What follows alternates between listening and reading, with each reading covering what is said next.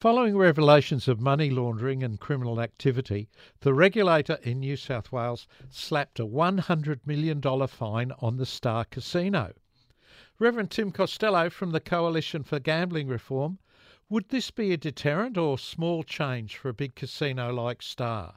Oh, look, this is just small change. And the only thing I can say that is commendable is at least the fines, which 5 minutes ago were only $1 million, have been raised to a maximum of $100 million, and they were given a maximum fine. But when you think that the China Union payments were $1 billion that Star were hiding dirty money of revenue, and that was the overseas triad money in those China Union payments, this is a drop in the ocean, $100 million.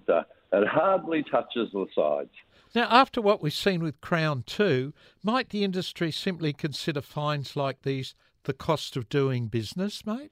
Yeah, that's what worries all of us. Look, my belief, Bill, has been until a casino actually loses a licence, there won't be real reform, and casino businesses will just say, this is a bulletproof business, there's nothing we can do which will lose our licence, therefore we'll just pay whatever the fines are.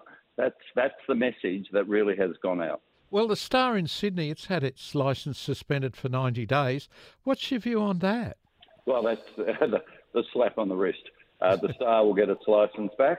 It will trade. When I say a bulletproof business, it literally is a business where you found unfit or enabling organised crime. Your licence is suspended for 90 days and your share price go up. It goes up. Same actually happened with Crown Casino when they were found unfit. Explain that. It beggars belief, doesn't it, mate? Look, what it tells us is that the casinos, as we now know with the inquiries from Perth to Melbourne to Sydney to Brisbane, actually exist to launder money, and it's so profitable they'll just pay the fines and now know they'll never lose the licence. No other business in Australia found unfit with a public licence would have its stores open now. Star stores are still open even with a 90-day cancellation. Gosh. Explain that. Yeah, I'm talking with Reverend Tim Costello. Tim, they say if the casino closes, 10,000 jobs will go, but do you think that number might be inflated? Because, I mean, it could only be the casino floor that closes, not the entire hotel complex. Oh, look, this is the oldest dirty trick that Crown played. They said 13,000 jobs go. Yeah. It was less than 2,000 on the gaming floor. All the rest of the shops, the restaurants, which actually would continue. I happen to know there are property developers absolutely interested, not in running a gaming licence, but in buying up the restaurants, the shops, and them still continuing at Crown. That would exactly be the Star experience. So this is a sham, this argument of 8,000 jobs. Well, look, there's been money laundering and criminal activity. Mate, why don't people go to jail for letting it happen? Exactly. What we now know is there's two sets of laws in Australia, one for you and me and all other Australians and another for casinos. What we know, which is even worse, is those directors, both at Crown and at Star... Paragons of virtue, aren't they, mate?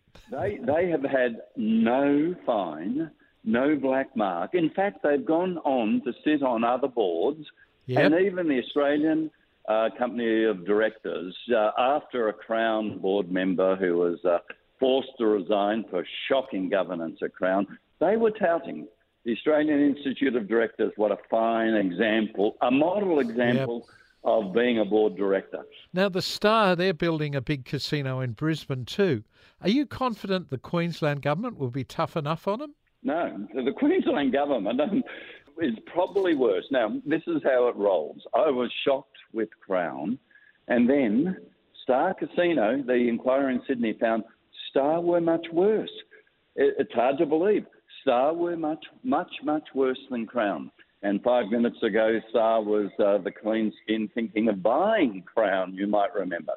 It's even worse in Brisbane. The regulator up there is the Attorney General, or the former one, Yvette D'Arth, her name was.